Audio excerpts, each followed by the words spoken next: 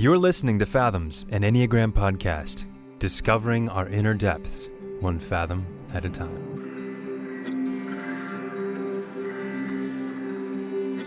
Well, welcome everyone to Fathoms. Drew, if you could only see Drew right now, he went all emo. If you just... Fits my mood right now. You took his plaid shirt away, then it does kind of mess it up. But. And you may hear Abram is perhaps not in the most secluded, isolated sound area.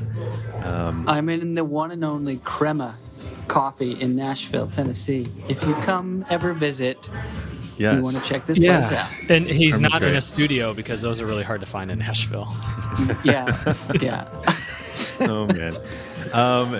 So this gives you a bit of a glimpse into the lives of how efficient and put together we are as Fathoms, the podcast. Super professional, and we always record in the pristine environments.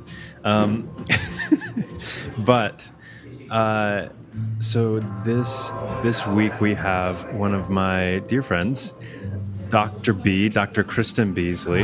Dr. B. Yes, she's a clinical psychologist specializing in early childhood development. And the great thing about this is she and I actually have a podcast as well. It's been in the works for a while, and it's a fun podcast that I think really delivers some phenomenal value when it comes to parenthood, how to raise children, how to deal with trauma. This past season was about generational differences. Just a really wonderful human and brilliant as all get out. So real quick, gents, what if you can think back to that interview, what is one thing that maybe stood out for you? Oh, I'd say her wisdom regarding our stories, especially as children, and all of the insights regarding resilience. I think there's a lot of hand-wringing right now over the youth of today and their lack of resilience, and I think Dr. B gives some real, just pure gold in terms of, okay, we can have that narrative, but there's also so much good that can be done in this life. Yeah, so she's brilliant. Yep. Yeah.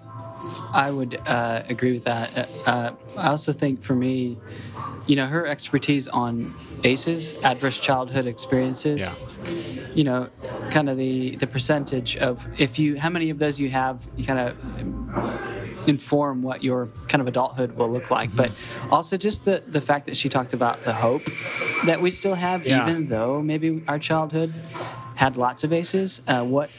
We live in a world that, brain science tells us new things about what we're capable of, which is really hopeful and exciting. So, Absolutely. Yeah. So I hope you all enjoy this episode. I think it's definitely one of the ones that I was most excited about having for this season. An actual psychologist talking about things. She actually doesn't know a bunch about the Enneagram, but as you'll see as you listen, it starts tying in very quickly to the Enneagram and the stuff that we're working on. So hope you enjoy, and make sure to go check out her Instagram and the podcast Delusional Optimism, which I'm a co-host on as well. So without further ado, here's Dr. B.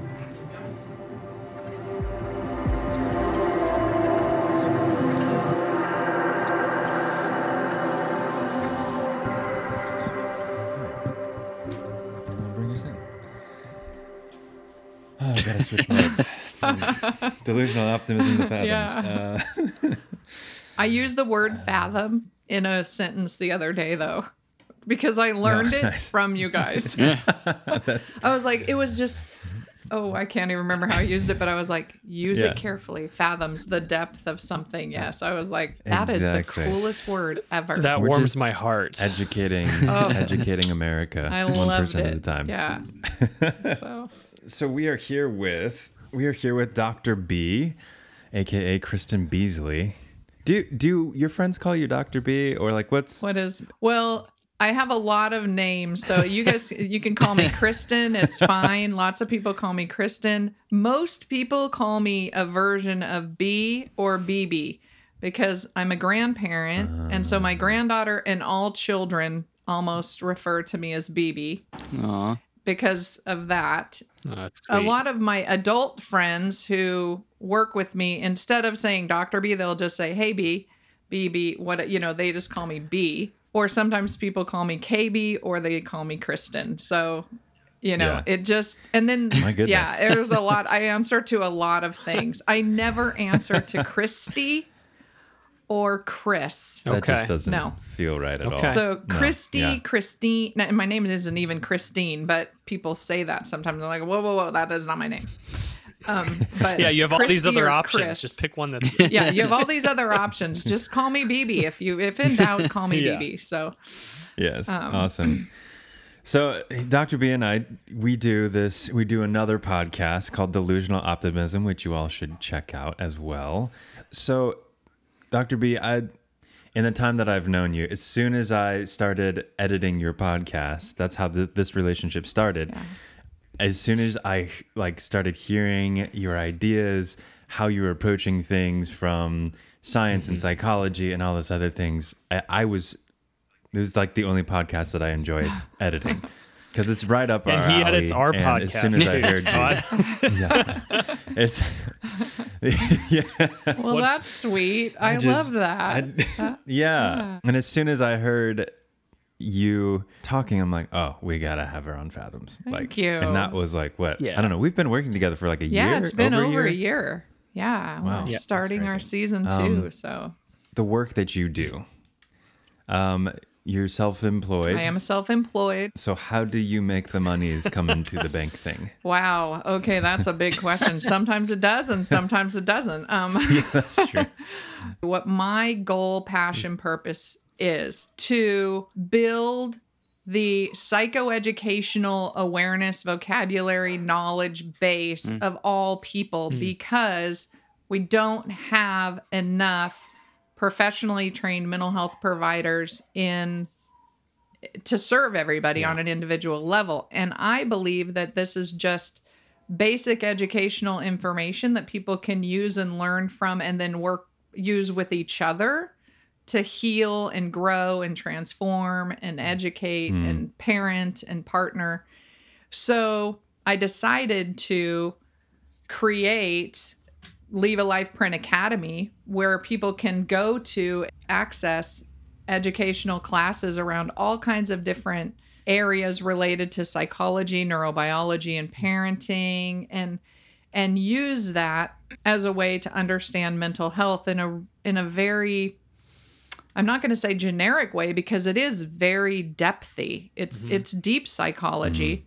But it's also accessible and it's manageable and meaningful. And we take complicated concepts and put them in manageable, easy to understand strategies for daily life, I guess. Yeah, Dr. B, I will say that I have listened to a handful of your episodes on the podcast, and from a personal experience, yes, you're talking about really in-depth, seemingly super complex topics, but making them incredibly accessible for the layperson. I'm super into psychology and all these different things that you're addressing as well. But what I've heard from you is you're just really distilling down these massive things that you could probably read about your whole life, but making sense of it really well. And I really appreciate that. I've experienced that too. Thank you.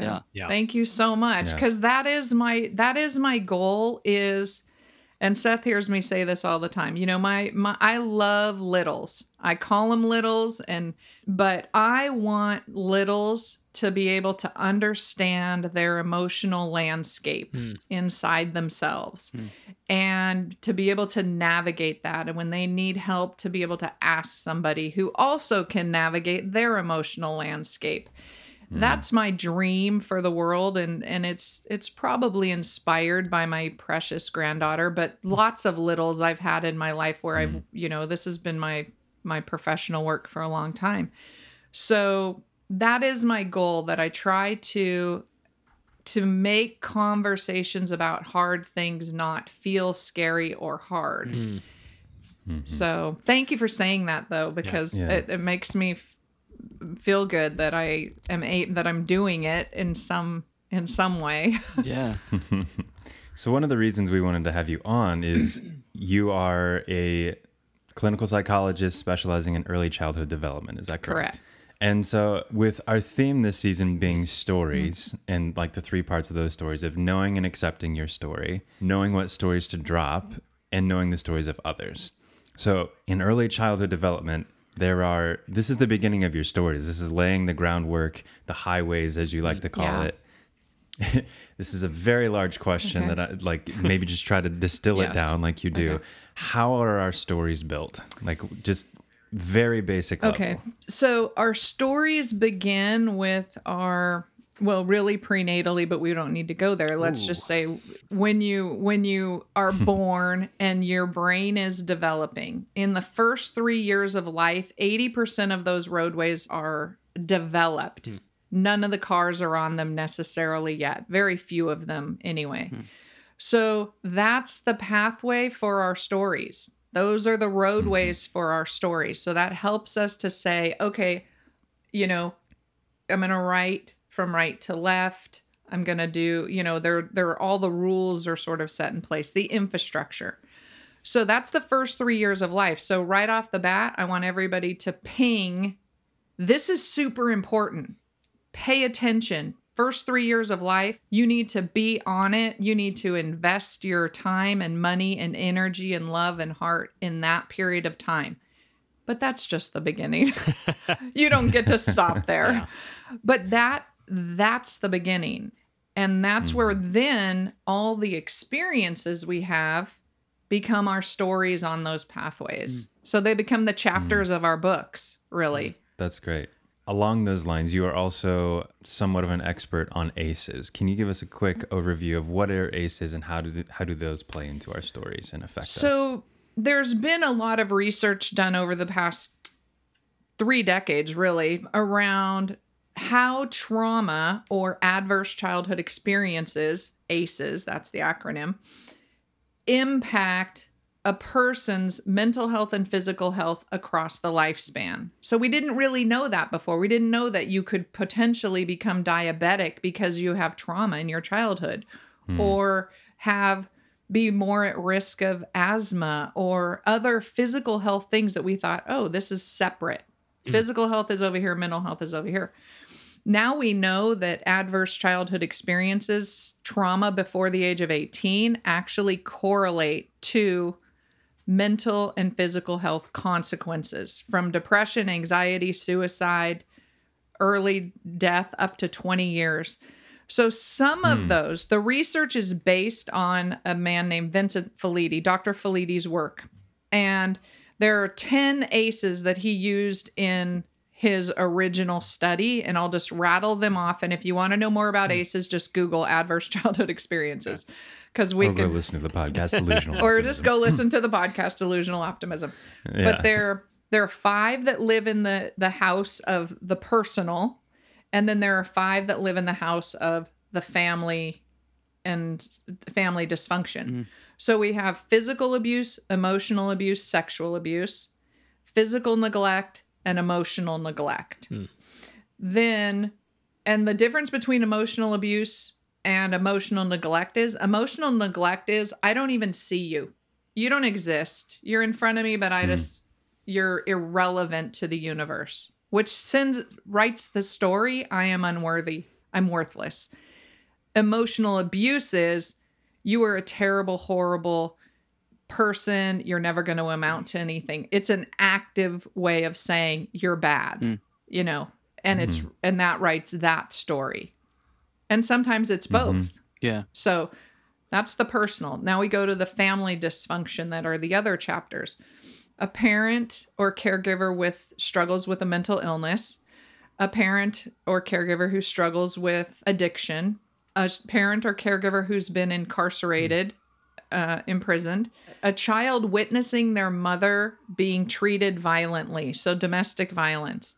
The last one is the loss or abandonment of a parent or caregiver, so through death, divorce, or just them leaving.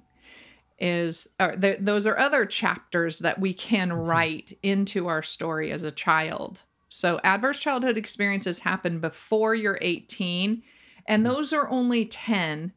And I would, and I think most people in this community would agree that there's so many things that could fall under the ACEs heading, but those are the ones we just kind of, the big categories. So Dr. B, if these ACEs occur, before the age of 18, and you already mentioned just a few kind of fascinating examples of what the implications or consequences could be. I wonder if you could just talk a little bit more about what happens in adulthood potentially when ACEs occur.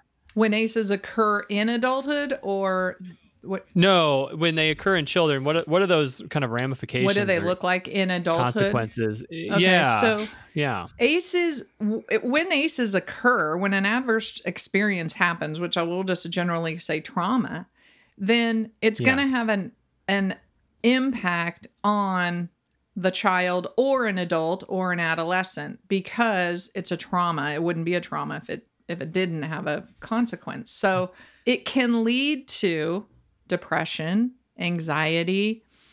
In adulthood, it can lead to, there are higher rates of suicide for people with high ACE scores or, high ACE experiences.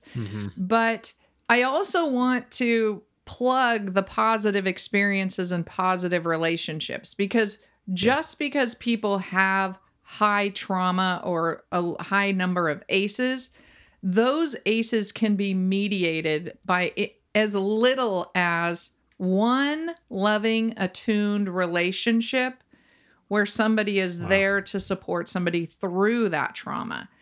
And that's really where my work is. I did my dissertation on resiliency, which is what is the outcome of that person being the support system, or creating an environment where we build resilience so people can overcome and thrive from adversity.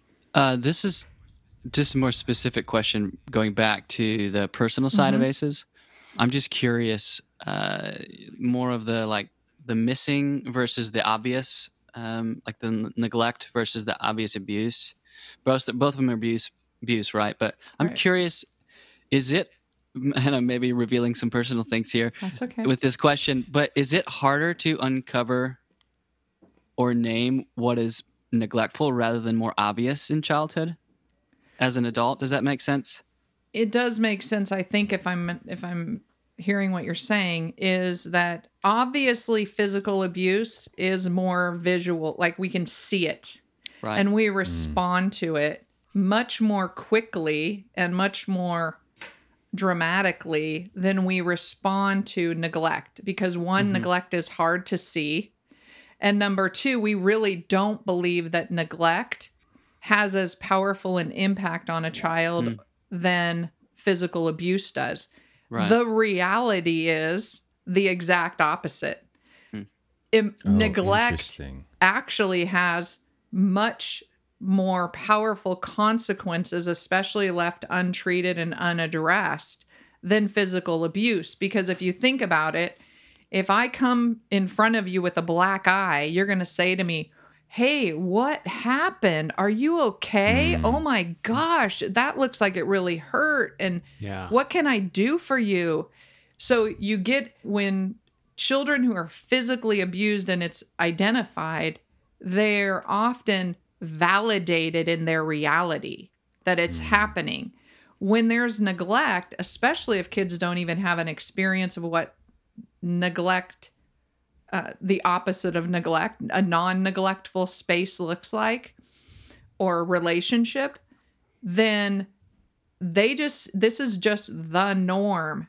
It's very difficult to first identify and recognize it as a child, as even a problem, but rarely did any adults come in and validate or acknowledge that as a problem either. So the consequences of neglect are actually quite a bit more significant than the consequences of physical abuse, because we see the results, and we can actually, in a lot of cases, child protective services will not show up unless there are physical marks on a child.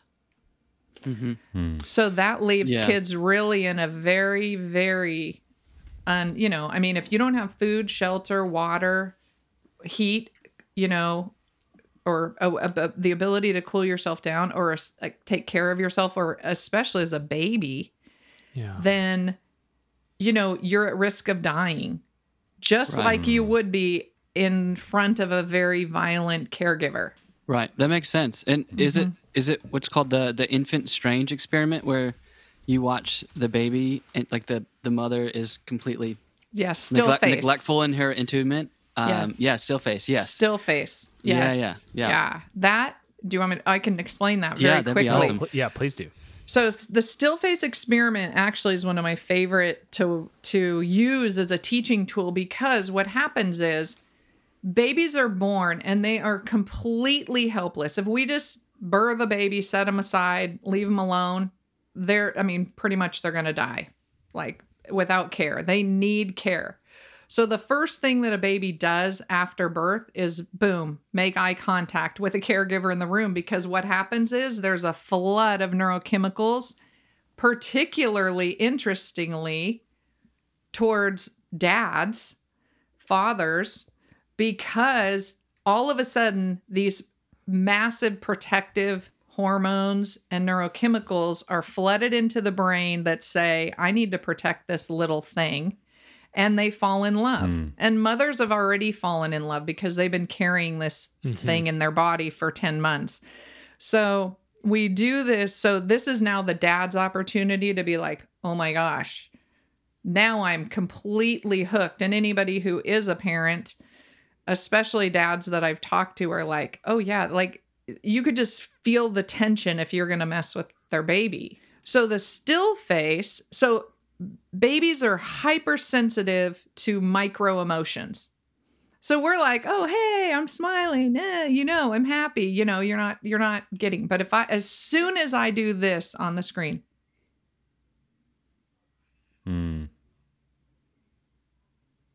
Yeah. Now, how uncomfortable is that for everybody? Like, I tried to hold it just a little extra, just so you guys would get to make a point, like to get uncomfortable. It's like, oh my God, I need a break, actually. Where did she go? Like, what the hell? I've never seen her act like that.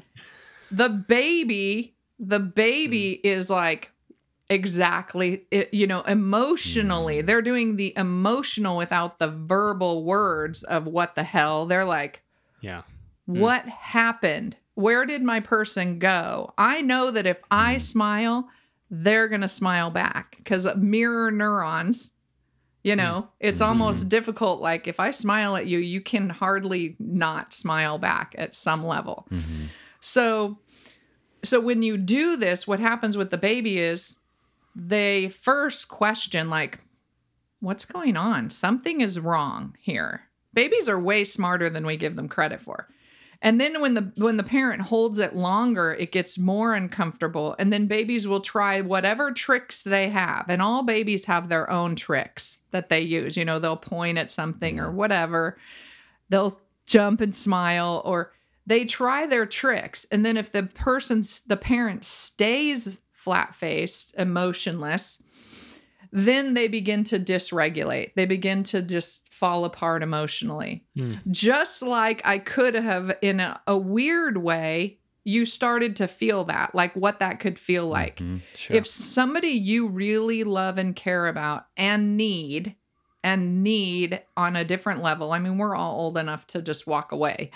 But when somebody does that to you, shuts you out emotionally, we all feel that, oh my gosh, like, that feels terrible. And you can feel your body activating into the anxiety, the fear, the scare. And that's our polyvagal system there's a danger here. Something's wrong. Like my person is not doing what they're supposed to do.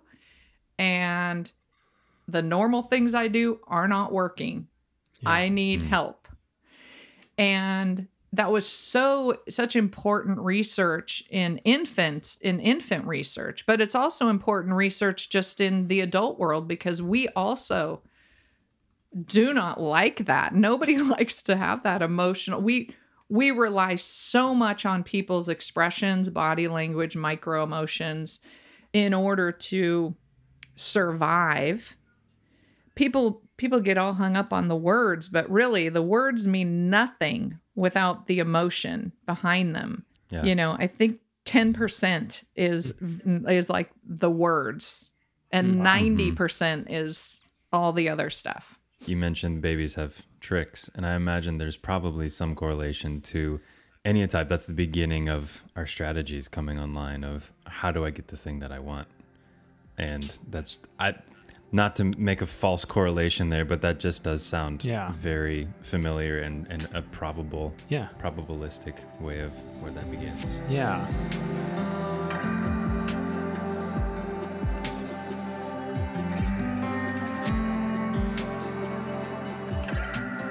Well, that does beg the question. We are a podcast that most of the time is about the Enneagram and this kind of realm of personality.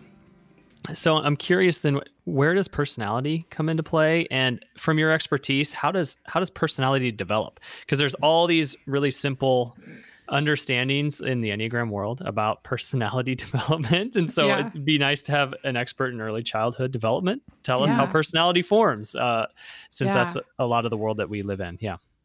I think that personality, for one, it's not just one easy answer, one simple thing. So we start with genetics, we got genetics. They play a role. There's no denying it, that, who you become is influenced not only by your genetic, parents, but also their parents and their ancestors before them. And we do know now that trauma is carried forward epigenetically through our genes. So from one generation to another, which contributes, which is why a child maybe seems so much like their great grandpa and you're like, what? Or maybe run down a similar behavioral path. A second thing, so we got genetics, then we have temperament, and temperament comes online also at birth. Like, it's online at birth. Okay. So temperament is sort of in 3 simple categories: fearful or shy, cautious, slow to warm; flexible, pretty easy. Like, I'm not going to just run into your arms, but I'm pretty flexible in terms of connecting and engaging with somebody as long as I feel safe. And then there's the feisty, and this kid often gets, labeled as the hyper one or the, difficult child. Mm-hmm. And this happens right at the beginning. We often don't call them difficult until they're 5 or 3, but they're the kiddo who doesn't sleep on a regular schedule, doesn't eat on a regular schedule, or easy foods, or they have really high, intense reactions to things or no reaction to it. And so that's important in terms of personality development, because that plays into it. That's your personality. Now let's add a parent. Let's add a parent who has one temperament with a child who has a different temperament. And if parents aren't aware of temperament matching, they can just be constantly bombarding. I have this experience with my youngest son, who is very slow to warm. He's very, he's an introvert. And I'm an extrovert, and I'm, moving change all the time. Blah, blah, blah, blah. And so it's important for me to match my temperament to him in order to parent him the best I can. Now, I've told him this as an adult now. He's an adult, and I'm like, I'm so sorry I didn't do this with you as much, because I probably just rattled his cage a lot as a little guy, because I was always, come on, let's go do this. Come on, let's go do that. And he's like, overwhelmed, overstimulated by my energy. And so that plays into personality. And then experiences. And this is where I think with you guys, the stories The stories come in. We have experiences with people, places, things, and then we write the stories based on our genetics, based on our temperament, based on our experience. Because if your temperament is slow to warm and somebody else's temperament is feisty, you can have the same experience and you're going to write a different story. That was crazy. That was overwhelming. I hated that. I don't want to do that ever again. Oh my gosh, that was so fun. Let's do it. Let's do it again. Right. Yeah, I'm a twin. And so wow. we had the same experience growing up, but interpreted it very differently. Right. Absolutely. And when people say that, I would always question, did you really have the same experience? Because really, siblings in the same house and twins even, you shared the same womb. But even in the same household, different people, parents, can treat children very differently. Right. Based on, even your sibling, are you identical? No. You're fraternal. Okay, so even more so that birth order still plays a role. So birth order for the children. So one's an oldest and one's a youngest, unless there's another child. So those things influence. But parents love to say, I treat my children all the same. Bullshit. I'm going to call bullshit. No, you don't. So true. No, you don't. You know what? You just don't. And I'm a parent of 3 children, and they are, there is no way. I gave my goal, and I'm a better parent today than I was then, but they all needed very different things at different times. And that's what we do as parents, is that we provide our children ideally with what they need at the time they need it, whether their sibling needs it or not. Right. So actually what I think I hear you saying is it's not a good thing that we would parent our kids exactly the same. We actually want to be attuned to the specifics of what each kid needs. Yeah. Yep, exactly. Yeah. I have 3 teenagers, and I've had this conversation with them. So I have 5 kids total, but 3 are teens. And wow. And I had to tell one of my kids, you don't want me to parent you exactly the same. No, you don't. Because that actually wouldn't be fair. Because often it comes up as an issue of justice or fairness, right? Yes. But that's really hard to get through to kids when, because their perception doesn't always match the reality, right? Yeah. And that's developmental too, they're not all of their, how old's your oldest teen? Oldest is 16. Yeah. Okay. So 16 at max. They're still 10 years, like 8 to 10 years away from their brain being fully developed. Right. And really, that's like 13 to 16 is actually kind of a repeat of development. It's like a refining development of the brain from toddlerhood. Yeah. Okay, so me, mine, I. That's what early teens are refining from the first time they did it in toddlerhood. Interesting. It's because then when they get into adulthood, now they've had 2 phases of toddlerhood. So sometimes you get to put yourself first, but you also sometimes have to put other people first. Interesting. I like that. Yeah. And my kids love it when I remind them that their brains aren't fully formed or developed yet. I'm sure. They really appreciate it when I make sure to remind them about that. You're still adding cars. Like the infrastructure's there, but you're still adding cars, guys. There's still cars to be added. Yeah, that's a good image. Yeah. So then I guess maybe that does bring up a question in terms of the stories that kids kind of live, right? And their personality and their temperament. How do we as parents or people who just are in relationship with children, whether, Creek's an uncle, for instance, right? And cares very deeply about that role. I mean, what advice would you give us for helping, to not do so much harm and to love children well, knowing that, they are living these stories, their personality and their temperament plays a big role. Do you have any advice? Tons of it, probably too much, but other than listening to your podcast, what would be like maybe 1 or 2 things that would be helpful for us to know? Okay, so this is the goal, is to really get adults in tune with children and committed to the process of growing children from the beginning through the stages so that we don't have to figure this stuff out as adults that happened to us as children. That we really can clean, things are still going to happen, but they're the normal things.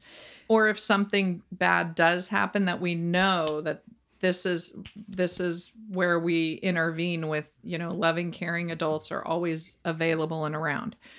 I think that generationally, which is something Seth and I talk about, or Creek and I talk about on Delusional Optimism, is that millennials and beyond are raising children to talk more about their feelings and are invested in having harder conversations with younger children and bringing them into the fold in a way that is very important, where we would never have talked to children about, sex when they were 5, or let's make it even harder. How about sexual abuse with a 5-year-old?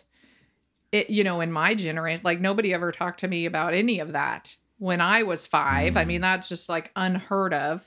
Yeah. And yet I have a book on my shelf right here, a kid's book about sexual abuse. And it's a book publishing company where they actually write books for adults to read with children, not to children, but with children, in order to have difficult conversations in age-appropriate ways, because we aren't necessarily taught how to have a conversation about, there's one on being non-binary.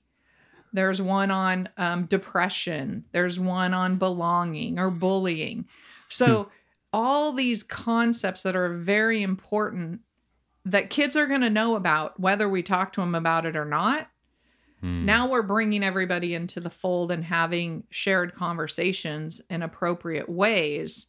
Kids can ask questions. I listen to my granddaughter, and Seth, I know we've talked about this with your niece, right? That they're just brilliant. I mean, they know so much stuff. My granddaughter says to me all the time, like, "Baby, some snakes are egg bearing and other snakes have live births." And I'm like, okay, I'm 54. I had no idea that snakes, some of them laid eggs and some of them had live births. And, she just has so much information about so many things because it's accessible to her in ways that are different.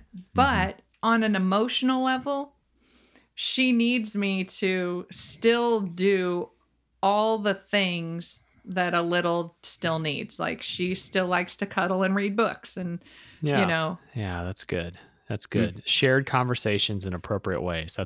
Shared conversations in appropriate ways. That's good. I have one more. Yeah. I'll tell it to you that, please. And this is something that I've learned as a grandparent. This is something that became really important to me when I knew I was going to become a grandparent.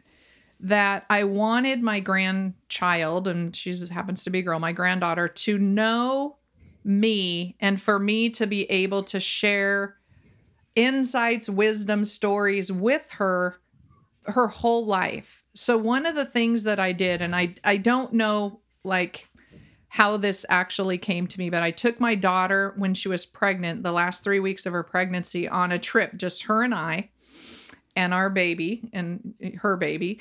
And I took a horseshoe and I have a spot that I go to at the beach in California where it's where I spread my dad's ashes. And it's a very meaningful place for me. So at that spot, I buried this horseshoe in a spot on the beach with a map of where it is so she could treasure hunt for it someday. And I made a book about it. And I made this little, you can get books for $5, on Photo Free or whatever it's called. And I made her a book about this trip her mom and I took before she was born, and this horseshoe, and that she has treasure at the beach for her to find someday. And then there's other parts in that book that are just BB things about how excited I am. But just this past month, I was back down there, and she knows about her treasure, and she's never gotten to go there yet. But I was there and she couldn't go with me, and I took more treasure, and I created a new treasure at same spot, a little bit different location from the horseshoe, but I buried different things that are meaningful to me around my dad.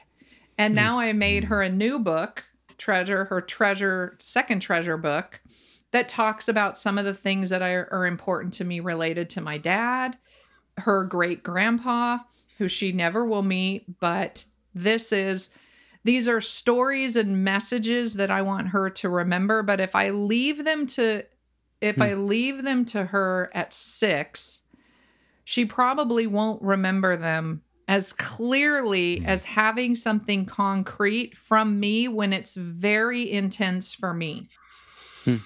Okay.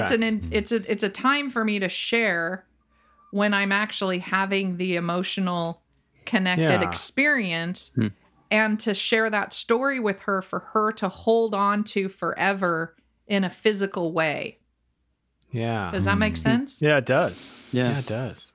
And parents can do it. Parents can do it with their kids. I just happened to, I didn't know to do that as a parent. Now I want parents to do that.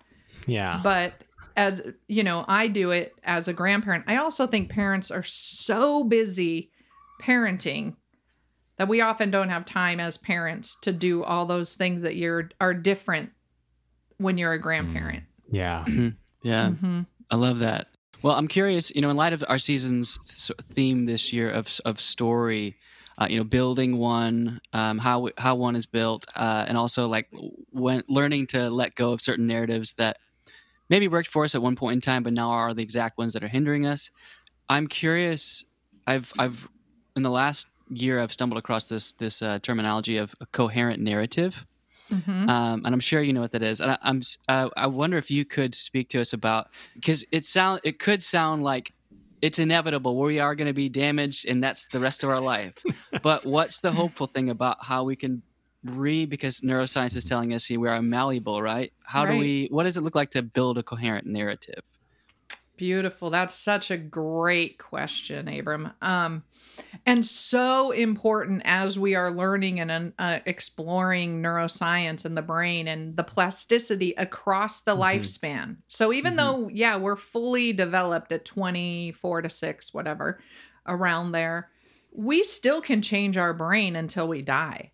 Like that's, our brain wires where our brain fires. And as long as our brain is firing, we are alive. So that's important to remember, that we are continuously able to change. We're more impacted by that firing at certain stages of life, Bigger things are happening in infancy and adolescence, and then women at 40. There's another reorganization of the brain, and there is a version of that too for men.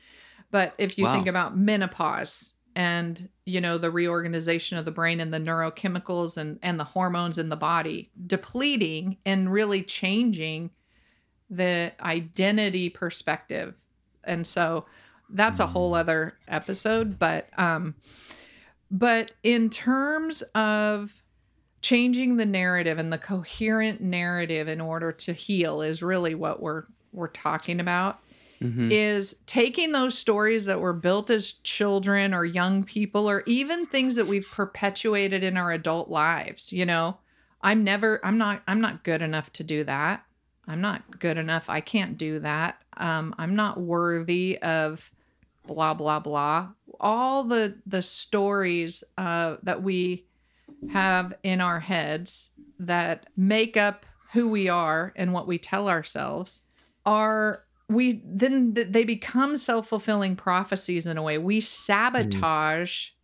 end up sabotaging our own successes, wins, happy moments, because these negative recordings are in our brains and really throughout our body, right? So what we can do, when this is what coherent narrative means, is to take, and I literally really in a lot of ways just did this again for myself, because we have to do this over and over and over again in our lives to fine tune that new narrative that makes sense, and to let go of parts that they're just not serving us anymore. And because I work in trauma, I literally just did a 3-day intensive trauma sort of, I call it the tune-up, with my own psychologist out of town. And it's intense. You know, I did art, I did music, I did walking, I did meditating, I did hypnosis, I did therapy. So a lot of things that went into that. But part of the process is going through my narrative and then refining it. It's like writing an essay that you have a draft of, and then you say, okay, this is part of the draft that I can let go now, or I can rewrite and put it into something that makes more sense and is more reflective of this day today and who I am today.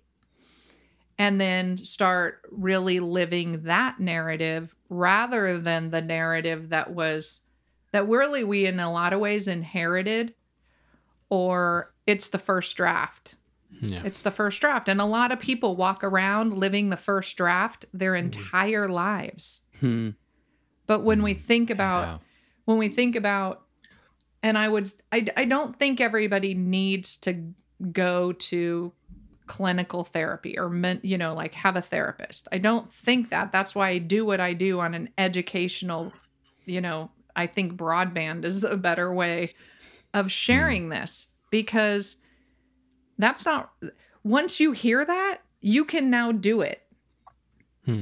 Find somebody who can help you write your narrative. And it doesn't have to be a clinical psychologist. It doesn't have to be, hopefully we're going to create trauma experts in just the general population. We want everybody to understand this. So then we help each other do it without it needing to be. So then we save the specialists for the really hard stuff. Yeah. So do I think what I hear you saying is a way to metabolize our story is to tell it? Tell it, write it, and refine it, right? And refine it. And edit it. Edit it. Yeah. Yeah. So whatever your medium is for telling your story is, you can tell it, you can write it, you can paint it, you can run it, you can do your story however you want to do your story that feels good. But editing it and refining it and fine-tuning it all the time is part of it. Yeah. To follow up with that, I'm curious how, I'm sure there's lots of modalities or ways you'd engage this, but how do we uncover stories that we might be unaware of? Ooh. Like implicit memory versus explicit. So good. This is my favorite topic, infant mental health. Ghosts in the nursery. Oh. So ghosts, those are your ghosts that are in your brain because you don't have a concrete. So here's how this works. Pre-verbal memories. If you have an experience that's scary, painful, traumatic, sad, before you had the word painful, scary, sad, traumatic, you can't say, you really hurt my feelings. That made me sad. All you have in your body is that sense of, ache, of painful sadness in your body as a nonverbal implicit memory. Or fear. And this is the root of anxiety. And sometimes the root of depression, where anger is turned inward. A baby might visually see their parent being physically abused, but they're a baby. They don't have words for what's happening, but they're mad about it, sad about it, scared about it. All those feelings are in their body, but they have no words. So all they can do is grow up and reactivate that same story and do the same thing unless it gets disrupted. So what we need to do is to be able to help people find their historical story from people who know, grandparents, friends of the family, older siblings. I happen to have an older sibling who's 13 years older. So I use her as my historian sometimes to say, you know what? I feel like this happened. And, what was I like when I was 4? What was I, these are, I kind of have a sense of certain things, but she really can give me more information. And sure, it's through her perception, but it's better than my version. And so being our own historians and finding people who can be historians for us and help us to remember and understand what somebody was like or what the experience was like as a baby. I happen to be the parent of a child who came to me through adoption. He came to me at 4.5 years old. His name's Joe. He's yummy. I adore him. He's 33 now. And he could be a pill sometimes, but I met his biological father, and so did he. We met him together. Actually, I met him first. I picked him up and brought him to my house to meet Joe. When Joe was about maybe 18, 19, 17, 18, 19, something like that, an older teenager. And I got to sit with this man who I didn't know ever, like I had no relationship with in any way, and he talked about my son, my boy, as an infant. And he told me stories, and he told Joe stories, because we were together, about how he was as a baby, which was like, boom, connecting these dots that I feel like was such a huge gift for me, because it really explained a piece of him that I missed. But it also was exactly who he was. Like, I knew exactly this boy was a squirmy sleeper. He ate and his metabolism was on fire. He could have eaten every probably 3 hours and just burn it, So that's where getting historical information, I think for Joe, my son, it was so important for him in grounding his experience, because he didn't leave that family. He left that family because of trauma. So he has an early birth, young baby story that I can help with to some degree, but I can't fill the pieces in because I wasn't there either. I will say that I've inadvertently been able to do some healthy work because of my twin brother, who has memories of growing up and I don't. Oh. And I've asked him, what was, just different experiences. What happened when I just have zero memory. And I've gotten to uncover a few things and to process it with him. And it's been really, really helpful. And so just how you said that, it's been so accurate for me. Especially as I've read that avoidant attachment styles tend to not have much that they remember growing up. Yeah, I think that from my experience, that's been so accurate. Yeah.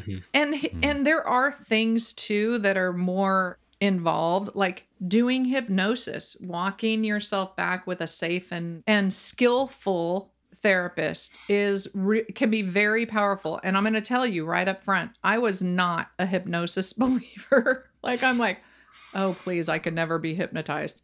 Okay. So hypnosis isn't like what you think of the thing that happened in high school where they run around with the chick, whatever. Those kind. It's not that.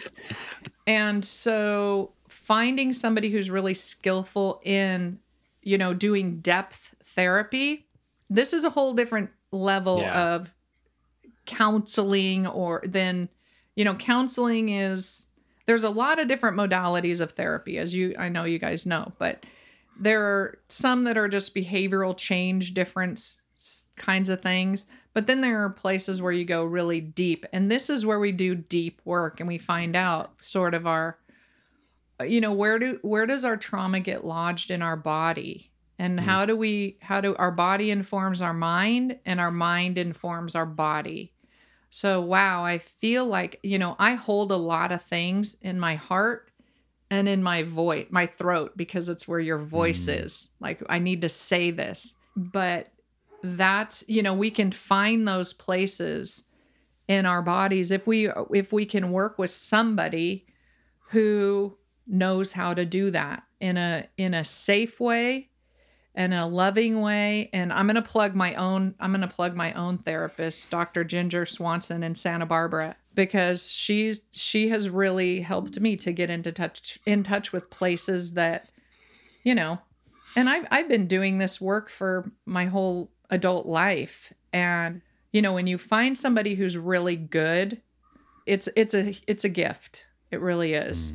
Yeah. So I don't have a question, but just a comment that, I'm taking notes that are going to sit with me for quite a while. And I'm sure that that's true for our listeners too, that these concepts of shared conversations in appropriate ways, edit and refining your stories for coherence, and finding a historian to help you make sense, of your story.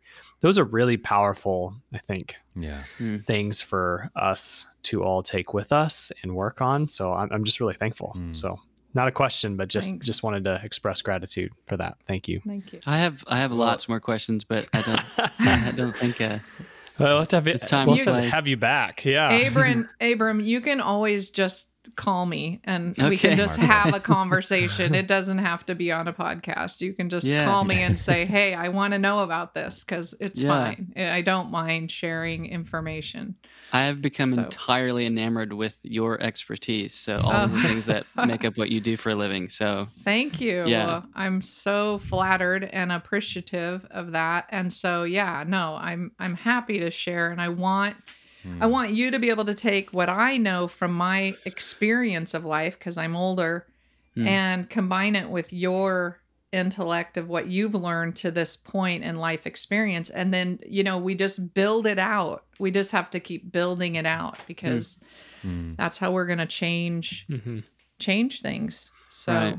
Yeah. Right. I will say one final thing, just some of the stuff I've connected, I guess, if in a sentence, is that you actually probably you don't have the capacity to tune emotionally into your children if you don't learn that capacity yourself, to tune into yourself, right? I would say that none of us have the capacity to tune into anybody if we can't tune into ourselves some of the time. Okay? Because some of it's automatic, right? You know what? I can just tune into my partner without going through a really deep cognitive thinking process, like I need to do this, or tune into my granddaughter or anybody. I can tune into someone emotionally without a lot of work. But if we're going to really high level tune in to somebody and have a deep conversation that's emotional or emotionally charged, it's important to be able to get your grounding in first. So we've got to get ourselves sensitive, grounded, listening, able to not be activated on instantaneously. That's what's important. But I want you all to leave knowing that even though this is complicated work, there is so much more to resilience and so much more positive that comes out of negative experiences than negative. Think about how many stories there are of triumph over trauma. There are a lot more stories like that than there are that end in just trauma. And so in some ways, probably this is why delusional optimism exists, good does overpower bad in a lot of ways. It takes less positive to squelch negative, especially if we time it right. Yeah, that's good.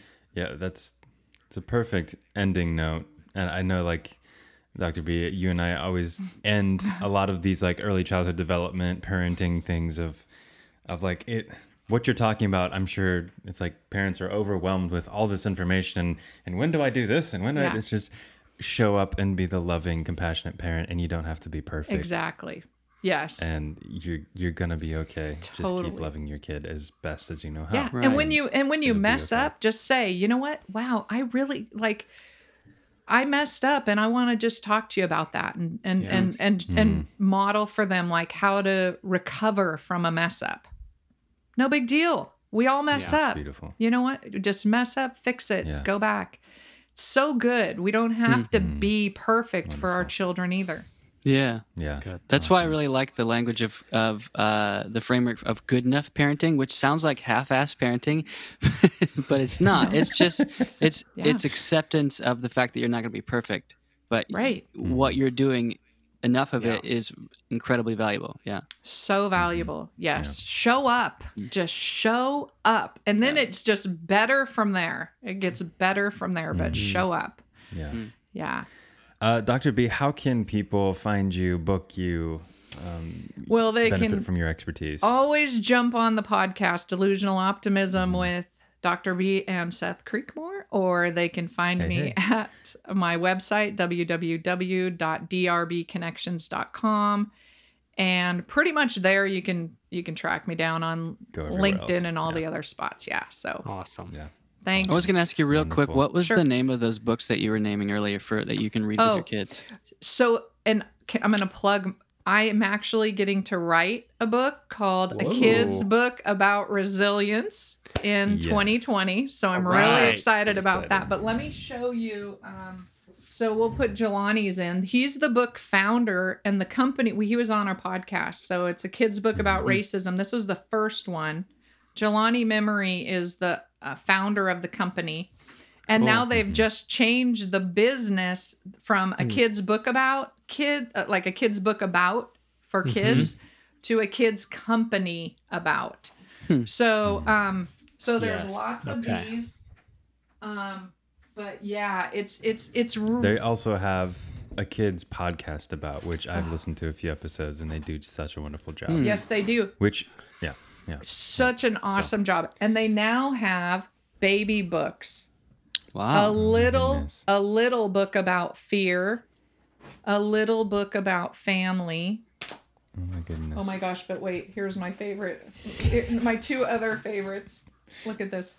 A kid's book about bravery. Aww. Wow. And in case you want to keep them busy, a kid's book about activism. So these are getting sent to my my great nephews. So yeah. So babies, even, like starting that conversation with babies. Thank you so much, Dr. All right. B. Thanks, guys. So good. Yeah. Wonderful. Thank Always. you You so have my much. phone number. So anytime, Abram, if you want to chat, just call me. Thank you. Okay. Thank All you. right. Take care, guys. Bye. Thanks for listening to this episode of Fathoms, an Enneagram podcast. If you found this episode helpful in any way, consider sharing it with a friend or family member. We are so honored to be on this journey with you, discovering our inner depths, one fathom at a time.